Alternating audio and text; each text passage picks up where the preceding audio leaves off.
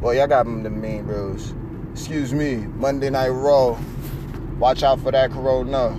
Now, we're at the Performance Center, still emanating. Very glad that it's happening. We're going to try to run through this because we had the recording difficulty. So, I don't even want to run through this in, like, particular order, but I guess that's what we're going to do anyway. Excuse me. Undertaker cut promo of 2020. Hands down. Becky looked hilarious waiting out there for damn near an hour to sit through the triple threat match. Everyone looked great. The match went a lot longer than what I thought it did during the actual live event last year. Last year. I thought it went well. That was cool and it was fun. I don't know how long we're going to be. We might be a lot faster this time. Aleister Black took on Jason Cade. Kicked the shit out of him real fast. Game over on that. Aleister Black did whatever he had to do. Came through for 5 minutes. Job done. Excuse me. Let's move forward. KO cut a mean promo after taking the L to Rollins, picking up a pin over Angel Garza, but Garza looks normal with us now. Like he looks like a mainstay on the main roster. Austin Theory made his debut because Andrade got injured ribs. Zelina Vega being a Lil Heyman, bringing on all of these different faces. I think that's a very good look. It's working out, and it makes everyone look very good, in my opinion. Edge addressed Randy Orton, cut a great promo. Look, those two, at this point, they're going to have a good match, and it's going into the show top 3 most anticipated storylines. You know what I mean? Like, it's a good match. Everyone's excited about it. So I'm looking forward to seeing how these guys mix it up in the ring. Asuka took on NXT's Kaden Carter. And, you know, it was a good match. Asuka needed that win after the surprising surprising loss to Alexa Bliss last week on SmackDown. Wow. You know, everybody felt a little bit of a way about that, myself included, and I have nothing against Alexa Bliss at all, but that was a little go crazy. Like, say what? Like, how does this even happen? But it's all right. No worries. Moving forward, what did we have next? Was that everything? Was that Raw? Oh, no. Then we had Paul Heyman address Drew McIntyre and make a very bold claim, which I thought was quite hilarious. He guaranteed that Brock Lesnar would be champion next year also, and they'd be doing the same thing. Paul Heyman has, kicked real shit about Brock Lesnar, just being a dominant, superstar throughout his tenure, and it's not something one can disagree with. So I thought that all went well. I thought Monday Night Raw was a lot of fun. Sorry I couldn't go into crazy detail. I'll try to do one more quick run through just to put some actual, sauce on this. But I didn't know that AJ and Michelle McCool were doing the same finisher. Excuse me. I thought that was a good little element to be scripted in. I think Michelle McCool now knows that WWE definitely has not forgotten about her. If anything, that was a way to maintain relevance. And I'm not saying that like we forgot about Michelle McCool. I wasn't personally around for that era, but I definitely heard her name enough times while I wasn't watching to know that she existed. Then, she's dealing with the dead man.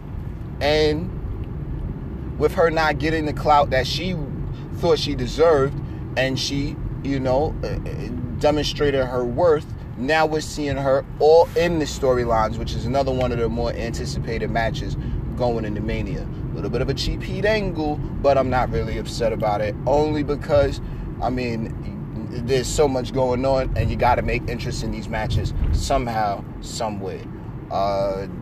Shayna slamming Becky into the side of the thing, and the side of the announce table. Good move, good look.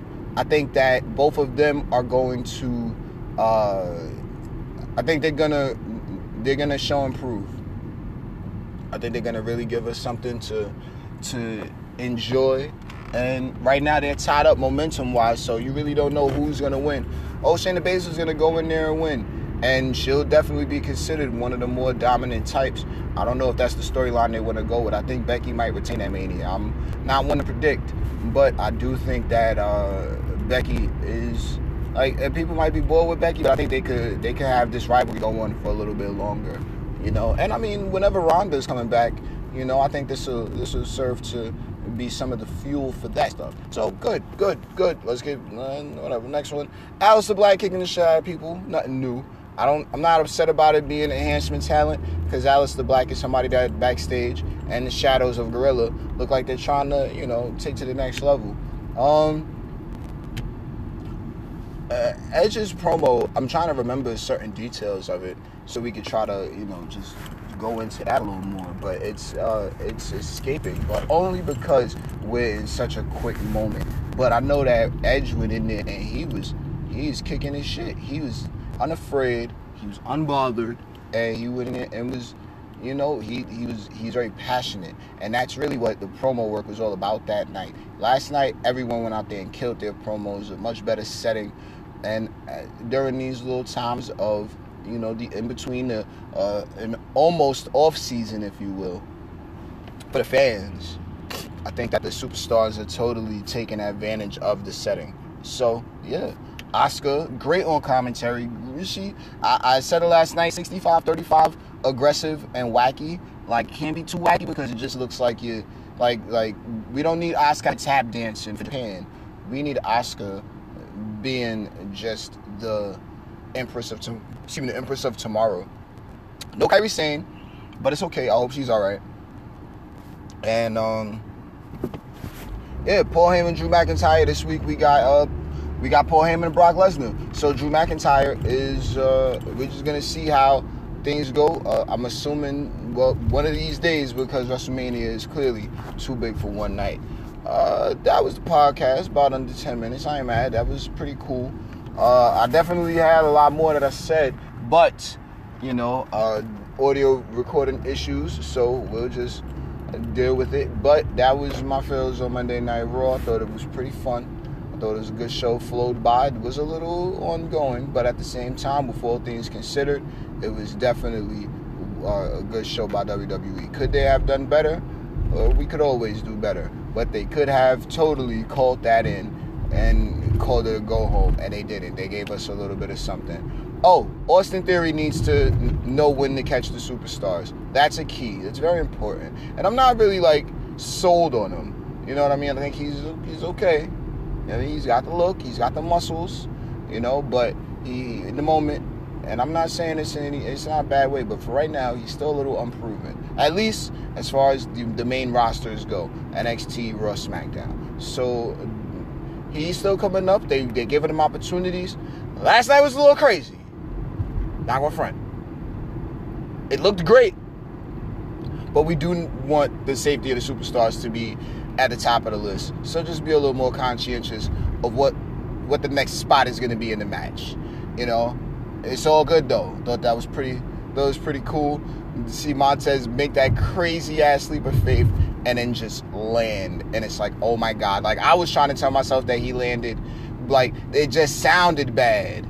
You know what I mean? I think I said his feet hit the ramp, hit the steel ramp, and that's why it sounded so crazy. And it's like, nah, he took a whole bump, bro.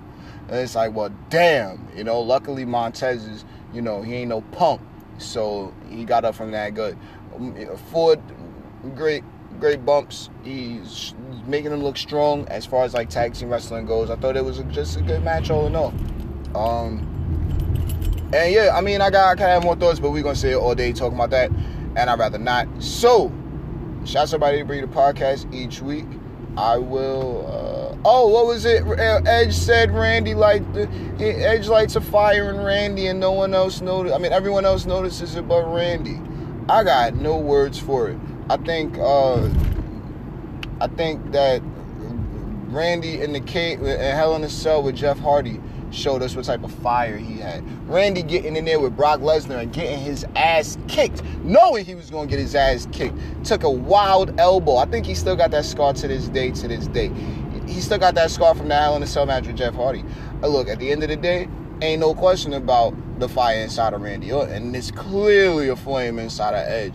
Both of these highly combustible elements, extremely flammable. And with that, we're just going to be very excited about WrestleMania, which is too big for just one night. Hope for the best. It'll be streaming on WWE Network this weekend. I'll be paying attention. And, hopefully I get to holler at y'all next week with the recap and review. But I will catch you guys later on this week either way. Thanks for listening. Peace.